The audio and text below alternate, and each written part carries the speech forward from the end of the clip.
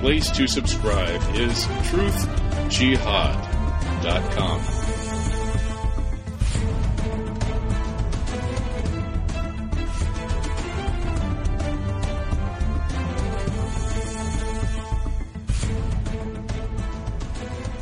Hello and welcome. You're watching The Spotlight. Former U.S. President Donald Trump sponsored the so-called Abraham Accords between Israel, the United Arab Emirates, and Bahrain, promising peace nearly 2 years ago.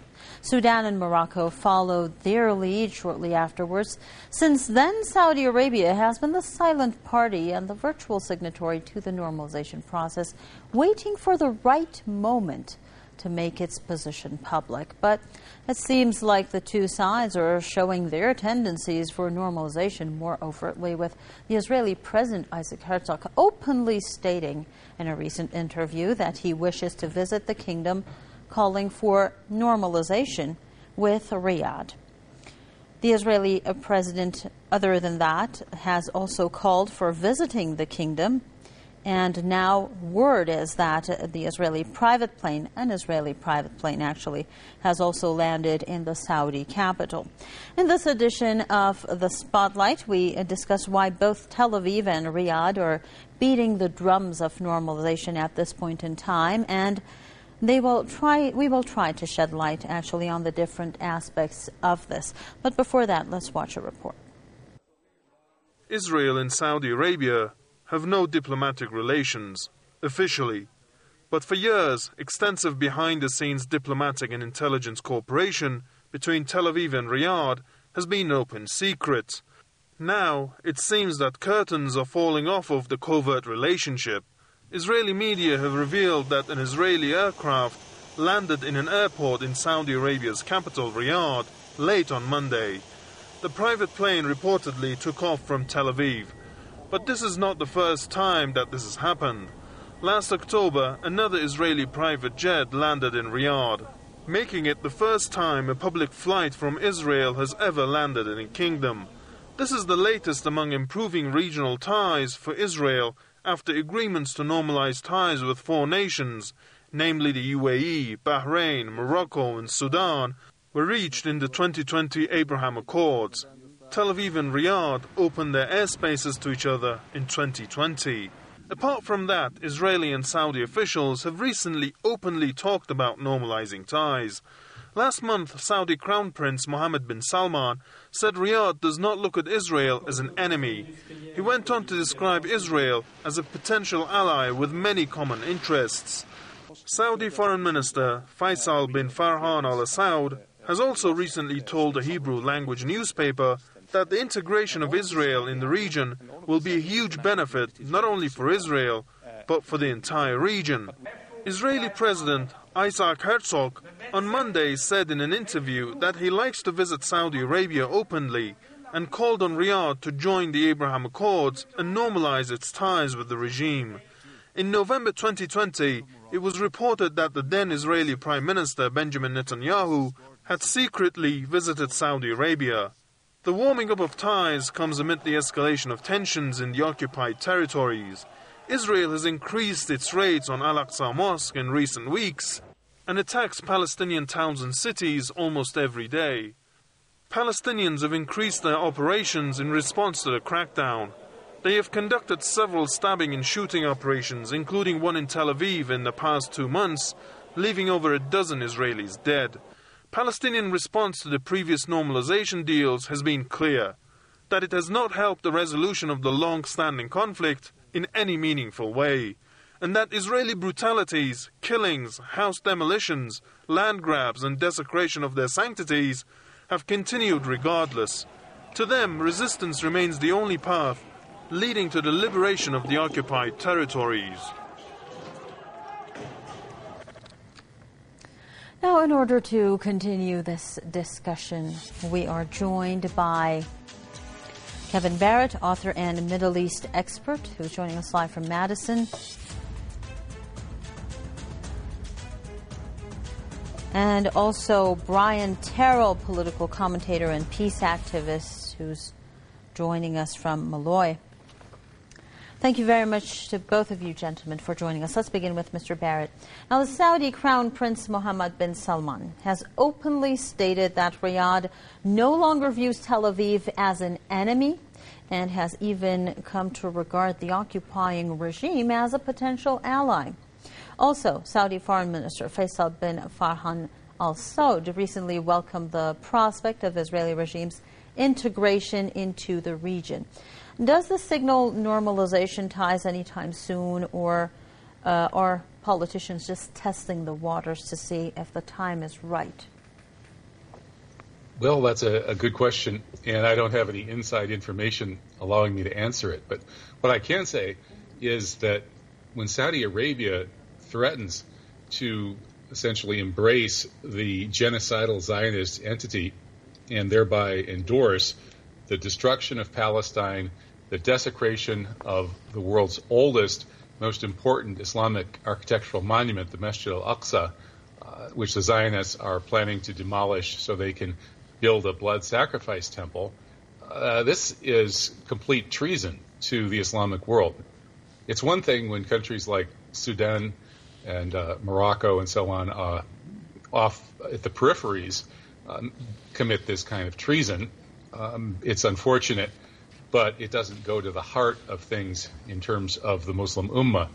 But the Saudis are the usurpers who claim to be protecting the Haramain, the crucial center of Islamic worship. And they're therefore obliged to defend Islam, which is under attack by the Zionists. The Zionists declared war on the religion of Islam and all Muslims in the world when they invaded and occupied and committed genocide in Palestine, which has been Muslim-administered holy land for all three Abrahamic religions, essentially ever since Islam existed. So this is sheer treason, and it's going, if it happens, if this normalization goes through, every Muslim on earth is going to have to go to war with these usurping bandits in Riyadh. Exactly. And Mr. Terrell, one of the reasons Saudi Arabia has so far preferred to stay in the shadows is the fact that it was the only Arab country whose name is associated with the peace initiative that was adopted as a pan-Arab idea for permanent peace. What has changed now for the Saudis? Why don't they see any reason to hide their true intentions? Well, I think as a peace activist, of course, I would love to be able to celebrate people getting together and talking and settling their differences, if that's what this is. But I think that this is more akin to rival gangs sitting down and dividing the spoils and setting their turfs. The word normalization that's been said over and over again at present would be to normalize a intolerable criminal situation that should not be allowed to continue. The normalization of relations between these countries and Israel is not only normalizing the continued occupation of Palestine, but it's normalizing the violence that's been seen, especially these last days. Is normalizing war and oppression, and it's normalizing conditions in Saudi Arabia and in Bahrain that are making hell for the life of the people who live in those countries as well. I think this is any plea for peace, any agreements need to be made not by the princes and the oligarchs and the warlords. We just saw that in the Doha talks that happened about Afghanistan, where the people most affected by the talks that the Taliban and the United States government had were not represented, were not at the table. Any kind of peace talks, any kind of agreement. And Prime Minister Herzog the other day invited not just the Saudis to join the Accords, but the Abrahamic family to join the family. It's being praised as a family, but the Palestinians don't have a voice. a voice there. The people of Yemen don't have a voice there. The common people of Saudi Arabia and the common people of Bahrain and the UAE, who are very politically repressed, who have suffer under tremendous human rights abuses themselves, have no place at this table. So I think what we're seeing is a normalization of a violent, very scary kind of situation, and it's going to be for the people who are running Saudi Arabia, for the people who are running Israel, for the arms dealers. This will be, this may be a very happy event, and but for the people living in these regions, for the common folk, they have nothing to celebrate from this. Exactly. They don't have anything to celebrate, and whenever we talk about Israel, it's just indispensable to talk about the U.S. So, Mr. Barrett, the Israeli ambassador to the U.S. has said, and I'm quoting him, it would be very important for our region if the U.S. and Saudi Arabia were to fix their relationship. Why is it so important? Well, it seems that the Saudis currently have managed to get some distance between themselves and Washington, D.C. in general, and the Biden regime in particular. The Saudis were in the pocket of Trump, or vice versa, I guess, during the Trump administration. And the Trump administration made all kinds of moves that are perhaps somewhat correctly, or at least understandably, viewed as totally insane by the majority of imperial strategists here in the belly of the beast. And so the Biden administration is not so enthusiastic about these Zionist extremist projects. It would not have put the U.S. Embassy in occupied Jerusalem al-Quds. It wouldn't have totally 100% endorsed and normalized the occupation, and it certainly wouldn't have pushed these idiotic so-called Abraham Accords on the region. So there's a difference in thinking between the lunatic neoconservatives around Trump, people like Pompeo and Bolton, and the really almost equally bad people, but slightly more sophisticated and slightly more rational people around Biden. So there's that issue. The Israelis, I think, are now signaling that they're all in on the war on Ukraine. We just had this brouhaha over the supposed anti-Semitism of the totally reasonable things said by Lavrov, and that's a signal that the Israelis are jumping on board with the Ukraine bandwagon, and they would probably like to do that as part of a imperial alliance. Zionists are actually the senior partners, not the junior partners, in the imperial alliance of the Anglo-Zionist empire, the NATO states, and that's because they have such important people, key finance people, and people owning the journalism industry throughout the West. So the Zionists want to keep the empire together on the same page, and they want their absurd Trumpian extremism to be the order of the day and recognized even by the relatively more reasonable, at least on that issue, people in D.C. So the Zionists, I guess, are trying to rally the so-called fake West, this alleged collective, what do they call it, the collective international community or whatever, that's really just the Anglo-Zionist empire run by oligarchs who are predominantly, or at least disproportionately, ethnically Jewish, these billionaires who are primarily loyal to Israel and then are willing to be semi-loyal to those countries that slavishly serve Israel's interests, like the entire all of Western Europe, the United States, Canada, and Australia. And so they want to keep that empire together and on the same radical Zionist page. And unfortunately, they may succeed. So, in other words, you're saying that the Israelis are concerned that tensions between the Biden administration and Saudi Arabia might push the Saudis towards Russia and China and even maybe better relations with Iran. Why do you think they would want to counter that? Well, that's a step towards the end of the empire's dreams of conquering the entire world. And what we're seeing right now in the war on Russia, which is what the supposed invasion of Ukraine really is, it's a NATO war of aggression against Russia, is an attempt to pick off one of the three key links in this new emerging multipolar world of China, Russia, and Iran. China is the biggest. Iran is the most principled and the pioneer of pushing for a sovereign, independent, multipolar world. And now Russia is the one with all of the nuclear weapons and the military prowess. And so the Americans are trying to destroy the Russian wing of this multipolar alliance. At one point, we thought they would go after Iran first. And then at another point, we thought they might be going after China. And of course, they did when they attacked China with the COVID strike in Wuhan. That's another story. But yeah, they're afraid that the Saudis might drift out of this empire, make friends with the Russians and the Chinese. And the Israelis don't want that because they know this Western empire is what keeps their Zionist project going. Okay, so Mr. Terrell, how do you think Israelis are going to try and counter that? What are the strategies that they might have in mind? Well, I don't know that the situation is as sophisticated as all of that. I think that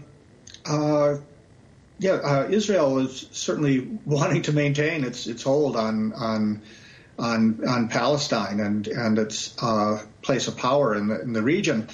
But I think as far as the United States is concerned, I think it's just almost pure business. Anything that can stir the pot, anything that can raise more money for the weapons manufacturers, totally divorced from ideology or any kind of big plan. It's making a quick buck right now, and anything that can make for more war and more disorder is what the United States is trying to do. The distance between the Biden administration and the Saudis has been totally rhetorical. I mean, this was President Biden as a candidate mouthed what all the civilized world is saying about the Saudi war on Yemen, and used all the words that the rest of us use about a humanitarian disaster and a war crime, and insisted it was all going to stop. His first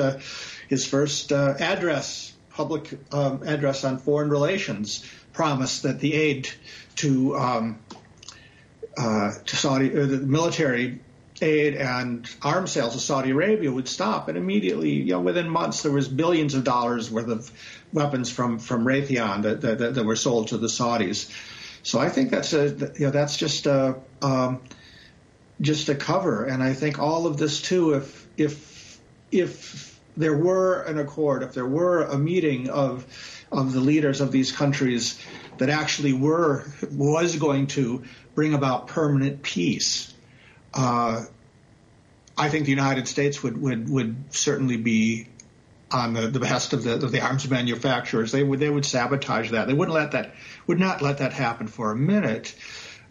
This is not a matter of permanent peace. This is I'm afraid our country's bent on normalizing permanent wars that are not supposed to, clearly not supposed to be ever ended or settled or even won, but to be continuous. And I think that the Ukraine situation now is offering a huge opportunity for the military-industrial complex that the United States is not going to miss, not let it go by.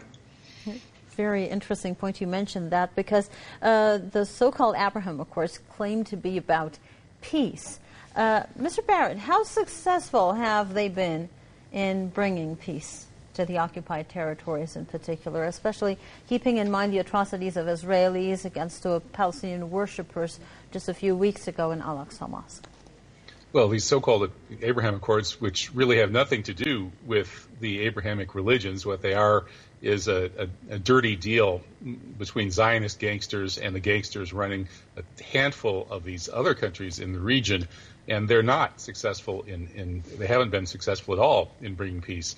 On the contrary, it's been bloody business as usual in occupied Palestine as the repression continues unabated. There's been no change whatsoever in the existential genocidal war on the Palestinian people by the Zionists. And this is kind of surprising, even to me. I mean, I'm cynical, and I knew that the Saudis and their partners in crime were probably being mostly rhetorical when they said that as we're coming into these accords, we're expecting that the Zionists will start making steps towards peace with the Palestinians, blah, blah, blah. But nothing in that direction has happened, nothing whatsoever. There hasn't been the slightest move of 1 micrometer towards peace from the Zionist side in Palestine. If anything, they're accelerating their genocide just throughout the entire holy month of Ramadan, which just ended, and Eid Mubarak to everyone. the Zionists were brutally attacking worshipers in the Al-Aqsa Mosque on a regular basis. They were shooting people down and killing several Palestinians a day, as they always do. None of this has slowed, and there's been no move to come up with any even reasonable framework for actual peace in Palestine. So this whole idea that it's a peace agreement is a complete joke. And while I agree with the other guests that a lot of the impetus for this horrible situation is the military-industrial complex and the folks who are making money off it, I think we have to keep in mind that there is also a strategic dimension to that. That is the reason that the empire is constantly at war and willing to let the arms manufacturers help push this policy of perpetual war and destruction, is that it serves the strategic interests of the empire, because right now the rest of the world is catching up with the West in terms of economic output and technology and productivity. And if everything continues in that vein, the Western Empire will be eclipsed within a couple of decades at most. So they have to destroy, they have to kill, they have to stop the global economy from growing, they have to spread COVID and attack China and Wuhan with COVID, they have to start World War III in Ukraine. They need to blow up the planet and kill and kill and kill in order to prevent the eclipse of the unipolar empire and the rise of a multipolar empire. That's the strategic plan behind the apparent profiteering of the military-industrial complex, which just seems to be running everything so it can make money. No, there is a strategic plan behind it, and it's an evil one. So, Mr. Terra, I can see that you agree with Mr. Barrett. If you could please elaborate, what do you think is the true nature of these Abraham Accords? Is it more about building an anti-Iran coalition and sidelining the oppressed Palestinians, maybe? Yeah, it's about sidelining not only the people, the Palestinians, but the people of Bahrain and the people of Saudi Arabia, the people of Yemen. It's to call this a peace accord is really obscene. It's a plan for, again, maintaining, for normalizing what should never be normal, what should never be tolerated at all. I think that, too, we're on the edge of.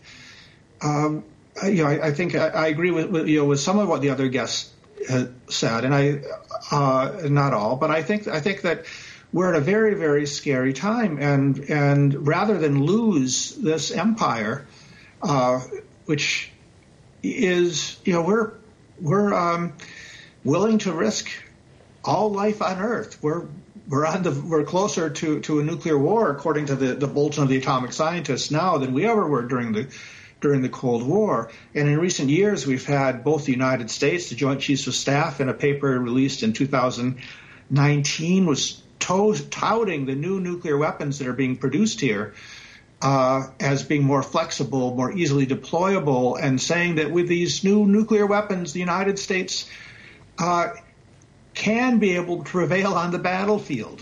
The whole notion of mutually assured destruction, the sword of Damocles, as President Kennedy called it, over all of our heads, threatening us every day, whatever kind of protection that may have given us over the years. We have now, there isn't, the mutually assured destruction is not mutually assured anymore. We have the United States, and then now Russia has, just in recent months, been talking about raising the idea that perhaps they could win a nuclear war. This absolutely insane idea that a nuclear war can be winnable, which no one suggested that for many, many years, for decades, has reemerged. And I think this may be the world headed toward destruction, rather than as the other guest said, rather than give up the unipolar hegemony. We'd rather end the whole thing, and it's a very, very frightening time. And we need real peace accords. We need real people sitting down and not sidelining the big issues, but yes, if only the Saudis and Israel and UAE and Bahrain could be sitting down with the United States and with Russia and with Iran and be talking about what would be a just solution. But we're not doing that. That's not what's happening. Exactly, Mr. Terra. I'm sorry, we're running out of time. I had to cut you off. That was Mr. Brian Terra, political commentator and peace activist out of Malloy, and Kevin Barrett, author and a Middle East expert out of Madison. Thank you very much to both of you gentlemen for sharing your thoughts with us. And thanks to all of you viewers for watching this edition.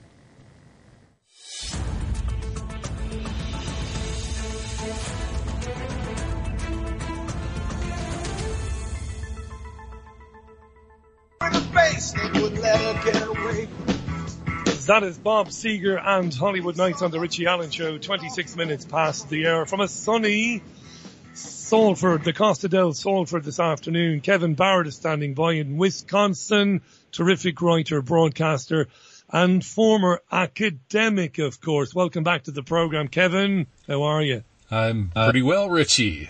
Great to be back with you. Thanks. Love having you on. You know that's been we've been doing this for years and years. Before I ask you for your thoughts on what's happening in Ukraine, it seems to me, surprisingly, that a lot of independent content creators are celebrating the imminent takeover of the Twitter platform by the billionaire Elon Musk, seeing it as some sort of, I don't know, victory for free speech. I'm not sure. What are your thoughts?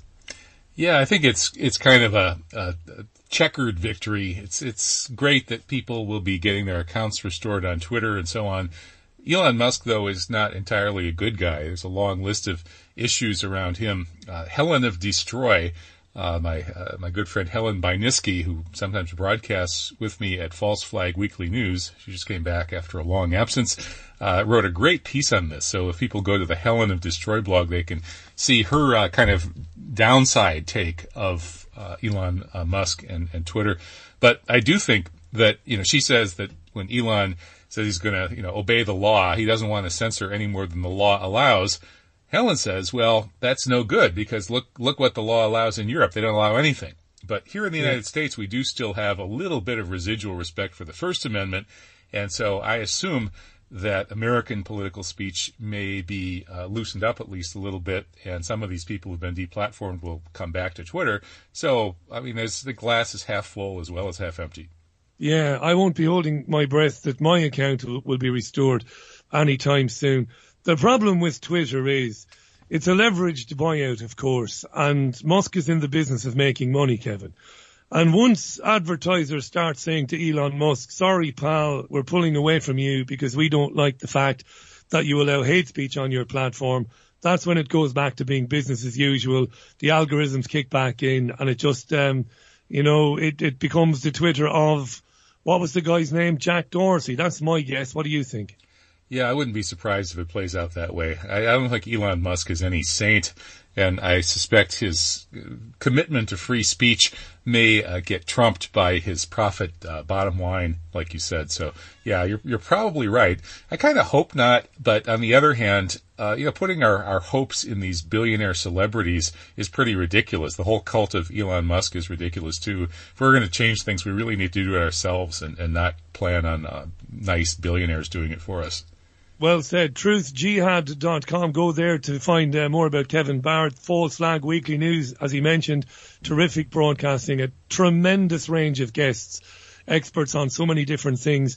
And you're hearing things, of course, you're not ever going to hear on the legacy media. Kevin Barrett is our guest. When you send tanks and rockets and guns to a country to be used against another country, you're effectively waging war on the third party, aren't you? The US, the UK, and others are basically now in a proxy war with Russia. It looks that way, and it's only a question of how far they go, supplying the weapons and the advisors and the targeting and so on, before Russia goes ahead and hits a NATO country. And, they're warning us, and we didn't listen to Putin before. Putin did give us an ultimatum back at the beginning of the year, saying we need to talk now about neutrality for Ukraine. And NATO just blew him off, and look what happened. And now Putin and Lavrov and other Russians are warning us in no uncertain terms that we're flirting with nuclear war, that the extreme measures are going to be used with lightning speed, things that we've never seen before in our history.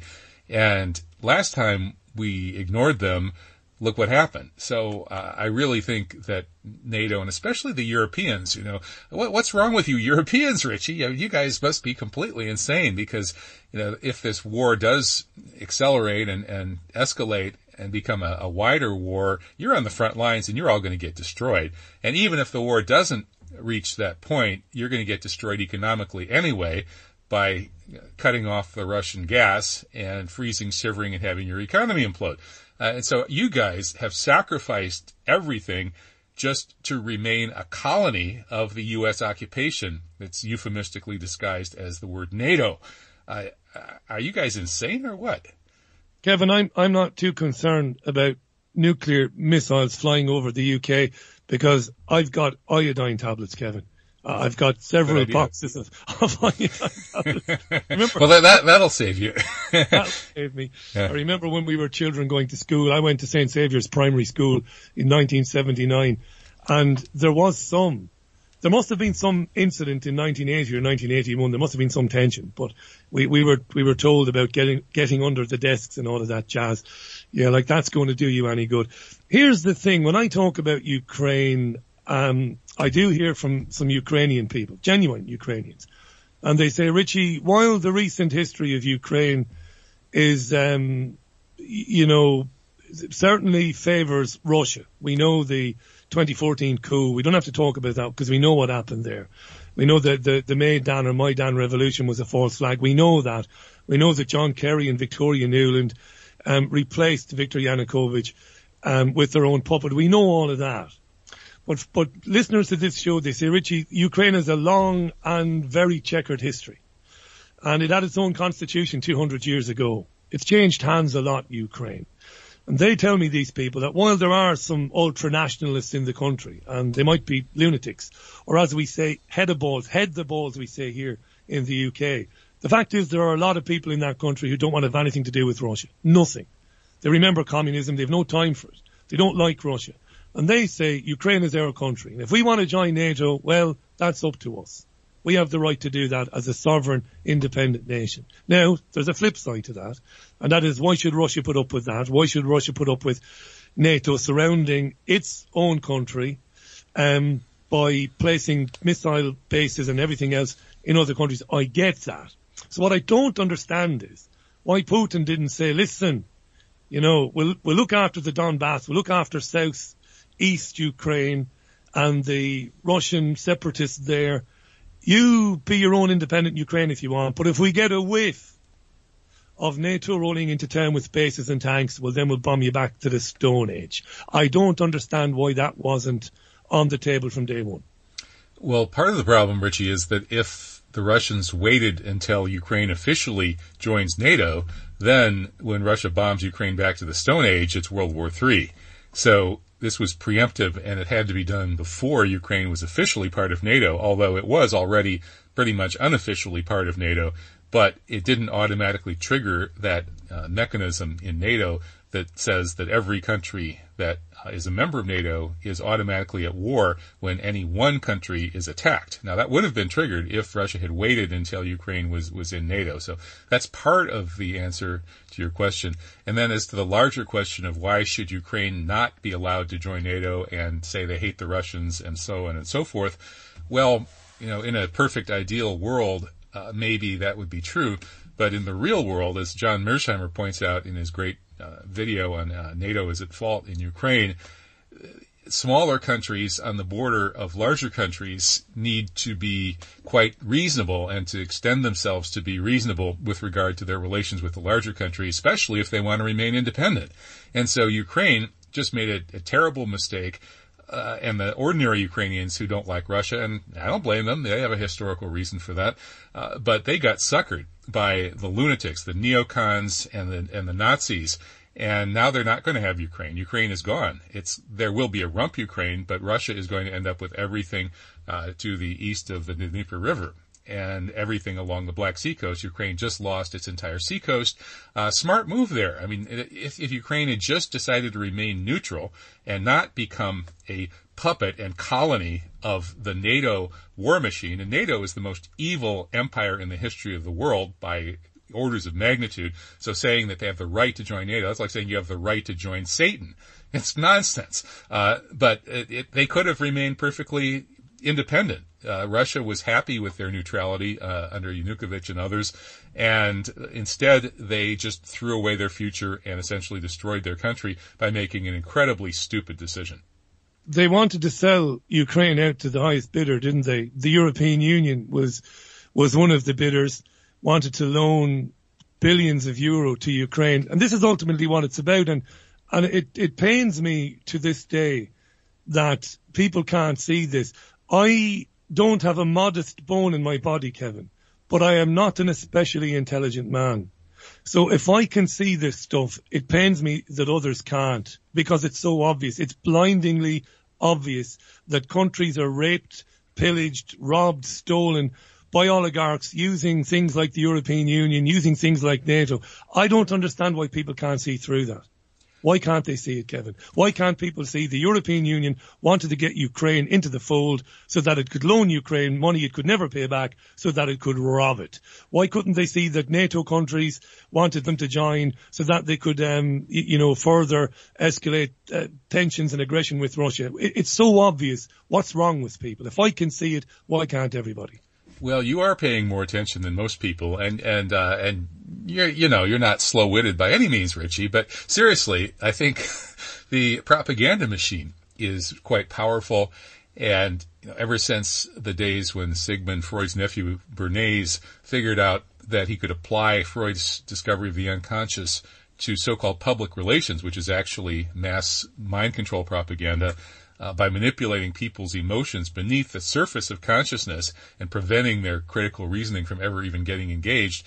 Since then, the experts have been manipulating mass consciousness with propaganda that's aiming at the emotions. We can see that with Ukraine, with all of this nonsense about these supposed Russian massacres that never happened and how Russia's deliberately targeting civilians, when the truth is that Russia is working overtime to avoid targeting civilians and harming its own military objectives to do so, as opposed to the U.S. way of war, which is to immediately bomb civilian infrastructure and starve everybody and murder 500,000 Iraqi children. But you don't know, Kevin, hang on, you don't know that those Russian massacres didn't happen. You have a predetermined, and I'm not saying you're wrong, but you have a predetermined position. You have a long-established position where you've been writing about, quite rightly, by the way, the foreign policy of your own government, of Britain, of Israel.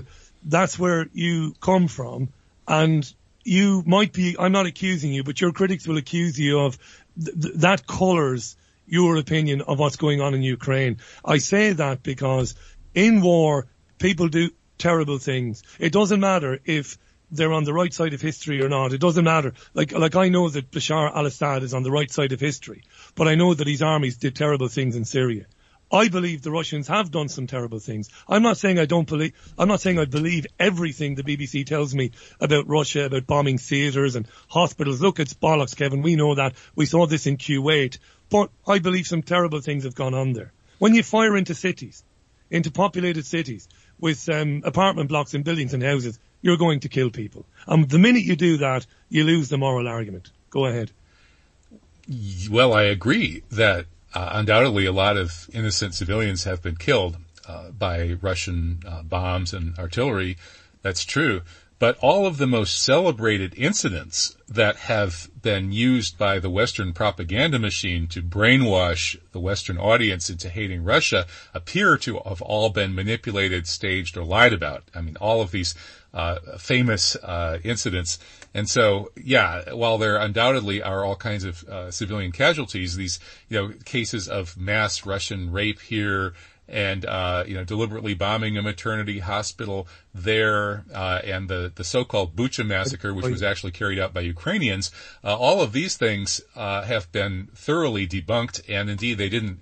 Anybody with basic reason who can sort through the information can figure out why all of these things would have been extremely unlikely, given the way the war is being waged and given the facts. And so, while I agree that when you're fighting an enemy that's using civilians as human shields, obviously you're probably going to kill some civilians. But the truth is that, yes, the Russians have killed a lot of civilians. However, had they wanted to win the war faster, they would have killed many, many orders of magnitude more civilians than they have, because they're waging an extremely restrained war based on an imperative to try to minimize civilian casualties, because they know they're going to have to run the Ukraine after they end up with it or part of it. I can't dispute that. Your point there about them not going in there and flattening the country, you're absolutely right. It could have been done. It wasn't done. I'll certainly concede that point. Kevin, I have this feeling, we've had these conversations, you and I, for a long time, and I know you don't see it this way, which is good, because my audience needs a different perspective. They get too much of me. But I look at what's going to happen if this becomes protracted.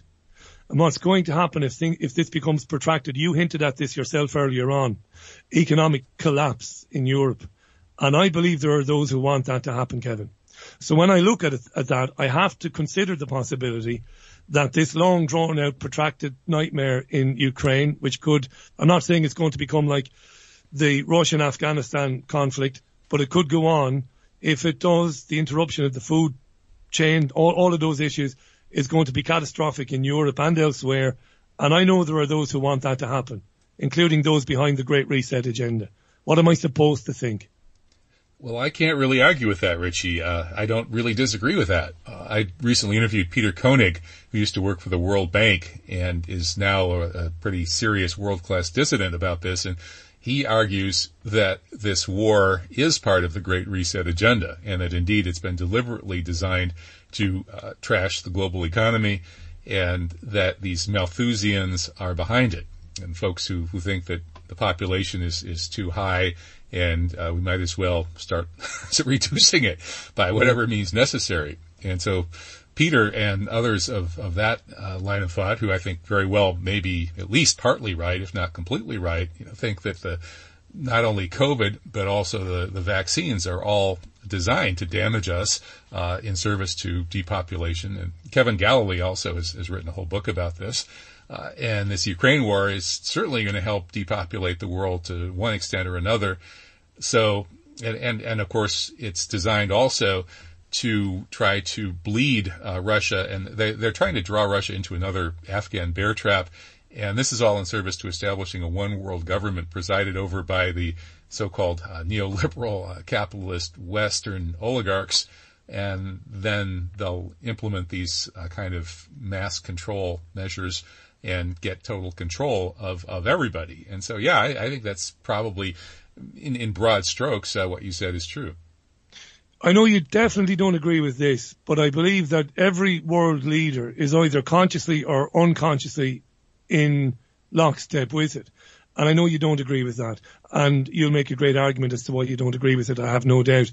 But I believe that they have the technology, they have the sophisticated weaponry, they have the means to impress upon people, even through their subconscious, to make decisions that maybe they don't even realize they're making. Why am I saying that? Because I look at China, I look at Shanghai and Beijing, and I look at the fact that they haven't had a single COVID death in over a year. And yet the premier of that country, Xi Jinping, is locking tens of millions of people down into their houses, making their lives a misery, starving them. Now, there will be people listening to this, they'll say that I've drunk the Kool-Aid now and I'm parroting mainstream media. I'm not. This is going on in China. I know it to be. And it makes no sense. There's no earthly reason why Xi Jinping would do that. None. Not even to control his own people. There is no reason. There's no danger from COVID. People are not dying. They've only got a handful of cases. Yet he's wrecking his own economy. But it's also, again, going to cause a massive shock to Western economies when goods from China start drying up. That's why I start to wonder, Kevin, if one way or another, every one of these bastards is in on it one way or another. What do you think? Well, that's always possible. I think it's probably not the case, though. I think that the folks have, the leaders have constrained sets of possibilities of how they can behave and the decisions they can make. And so I think you can imagine that the leadership in Russia, China, and Iran, and Venezuela, Cuba, that in all of these places that are essentially independent from the Western oligarchy, the leadership is sincerely trying to do what they think is best for their own nation and their own people. Clearly, Putin seems to be doing that. And as for what's going on in China, Matt Ehret, E-H-R-E-T, has done some interesting broadcasts and writing about the fact that the Chinese leadership knows that COVID is a Western bioweapon, that the people who attacked Wuhan and Qom with COVID in order to target the Chinese and Iranian economies are undoubtedly going to follow up with ethnic-specific bioweapons at some point. And so the zero COVID policy, it could be because COVID is actually worse than we think. Yeah, the vaccines are terrible too. Lockdowns are terrible, but maybe COVID is going to be showing up as something that's going to hinder fertility or who knows what in the long run. But more likely, China is seeing this as a kind of a dress rehearsal for the big one when the bio-warriors who planted COVID in China and Iran do it with something even nastier. And, they've been drilling for this for a long time. They've been under biological attack for a long time. And in 2017 and 2018, they were hit with pig flu and bird flu that took out most of their meat supply. And then they were hit with COVID in 2019. And so they're totally paranoid about being attacked by bioweapons, and they have every reason to be. On the food, that's an interesting answer. You might be right, by the way. I'm not going to waste time arguing with you because it's definitely food for thought, and there will be a lot of listeners who agree with that. Who will say, look, no, these guys are not in on it. They're definitely opposed to what's happening in the West, and look, I respect that. I'm not entirely in agreement with it, but it doesn't matter. On the food supply, very interesting conversation with John Waters, terrific Irish journalist, last night on the programme. And he tells me that some American or Australian content creators are doing some terrific work about how false flag attacks are happening against food depots or food stores or food production facilities in parts of your country. Kevin, I'm not trying to put you on the spot, but have you come across any of that or heard anything about that as food becomes a little bit more expensive and there are fears that there will be shortages? It wouldn't surprise me, but I would still be aghast at the idea that people would start, to tamper with the existing food supply that might be stored in certain parts of the US or anywhere else. Have you come across any of that? No, I haven't. So these are false flag attacks. So who's the patsy who's being blamed and for what purpose? Well, nobody specifically, but apparently there's been a series of explosions or contaminations at food storage facilities in certain parts of the United States. In one place, a light aircraft apparently crashed into a food storage facility. And I'm on the fly here now. We are live. But John Waters brought this to my attention last night and said a credible content creator has been following this story. What I'll do afterwards, Kevin, is I'll get a link for you and I'll send it to you over the Skype. It was news to me last night, but it's a dastardly thing. If it is going on, if people are trying to exacerbate the problems with food and drive prices up even further by diminishing the supply, by tampering with it. But, I suppose worse things have happened, haven't they, over the years? Yeah, although deliberately starving people does qualify as worse than most things that happen. But yeah, I'd be interested in hearing more about that. Obviously, food prices are going up all over the world thanks to this idiotic war in Ukraine, which has taken out the Ukrainian food supply, a lot of the Russian wheat supply, and of course the energy prices have gone through the roof, and energy is used to produce food. So all of this does mean it's a perfect storm for food supply, and the people who suffer will be the world's poorest people, probably not ordinary Americans so much, but who knows, at some point maybe the chickens will come home to roost. Yeah, and one of the things we're obviously forecasting here is massive migration unlike anything ever seen in my lifetime, particularly from sub-Saharan Africa and, Africa in general. I wanted to ask you this, Kevin. Kevin Barrett is our guest, folks. Go to truthjihad.com. Check out False Flag Weekly News. Mentioned earlier on, terrific guest, great analysis, always interesting, never dull, Kevin Barrett. Listen, you came to my attention a long time ago when, as a lecturer, you were brought onto Fox News, and you did a fantastic job of getting some points to a massive audience at the time about the September the 11th attacks and that all wasn't as it appeared. And that's how you came to world attention. There's no doubt about that. You woke people like me up to it and got us looking again at it. You and Jim Fetzer and one or two others. It was amazing stuff at the time. I still occasionally look at some of those interviews on YouTube. Actually, I would, for anybody who ever thinks they're going to be in a hostile interview situation on television, check out Kevin on Fox News. That's how you deal with these idiots. But you just mentioned about these world leaders, and you mentioned Iran. So I've got to ask you this. I know in my bones that the Iranian leadership of the last 20 years or 25 years, the leadership of other countries, the leadership of Syria, China, definitely Russia, they would know that September the 11th was a massive false flag attack. And yet, with multiple opportunities, either speaking at the United Nations General Assembly or elsewhere, none of them have ever said this. And I can't think of a good reason why they wouldn't have done. And I really can't. And I'm a journalist and I've worked in the legacy media. I've looked at it and I've seen no downside, only upsides to Iran and others putting it out there. Look, here's the evidence. These bastards, killed thousands of their own people and they want to call us terrorists. It never happened. And you must have pondered this yourself over the years, Kevin. Why do you think that is?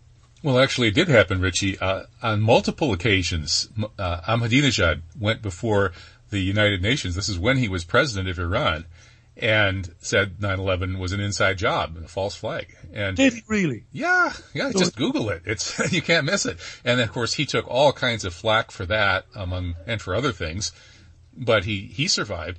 And in Iran, there is the group. Well, his supporters and various others in the camp of the supreme leader and the so-called principalists, the people who care more about principle than pragmatism, have been pushing 9/11 truth since way back, which is how I got invited to Iran. I traveled there every year, at least once a year, from 2013 on until I think the last one was like 2019 or something, after which we were told we would be arrested on the plane, getting off the plane back in the U.S. if we went to the next conference sponsored by the New Horizon Group. So those people, and interestingly, we got banned immediately after I had finally convinced the Iranians to invite ex-U.S. military and CIA people. There was Phil Giraldi and Michael Springman and various others who were at that conference in Iran and who urged the Iranians to defend themselves in the 9/11 lawsuit here in the United States with a 9/11 truth defense, bringing in the architects and engineers and so on. And that almost worked. Unfortunately, they had a short window of time to appeal, and they weren't able to do it. There are different factions in Iran, like everywhere else, and the faction that I like is totally pro 9/11 truth.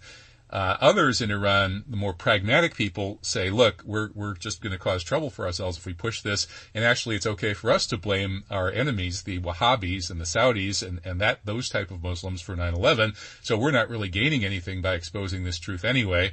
So there's a debate there. But yeah, Iran has been pushing 9/11 truth, and other heads of state have as well. The Prime Minister of Malaysia, Mahathir Mohamad, had a whole conference that it basically convicted, a war crimes tribunal that convicted the U.S. leadership for 9/11.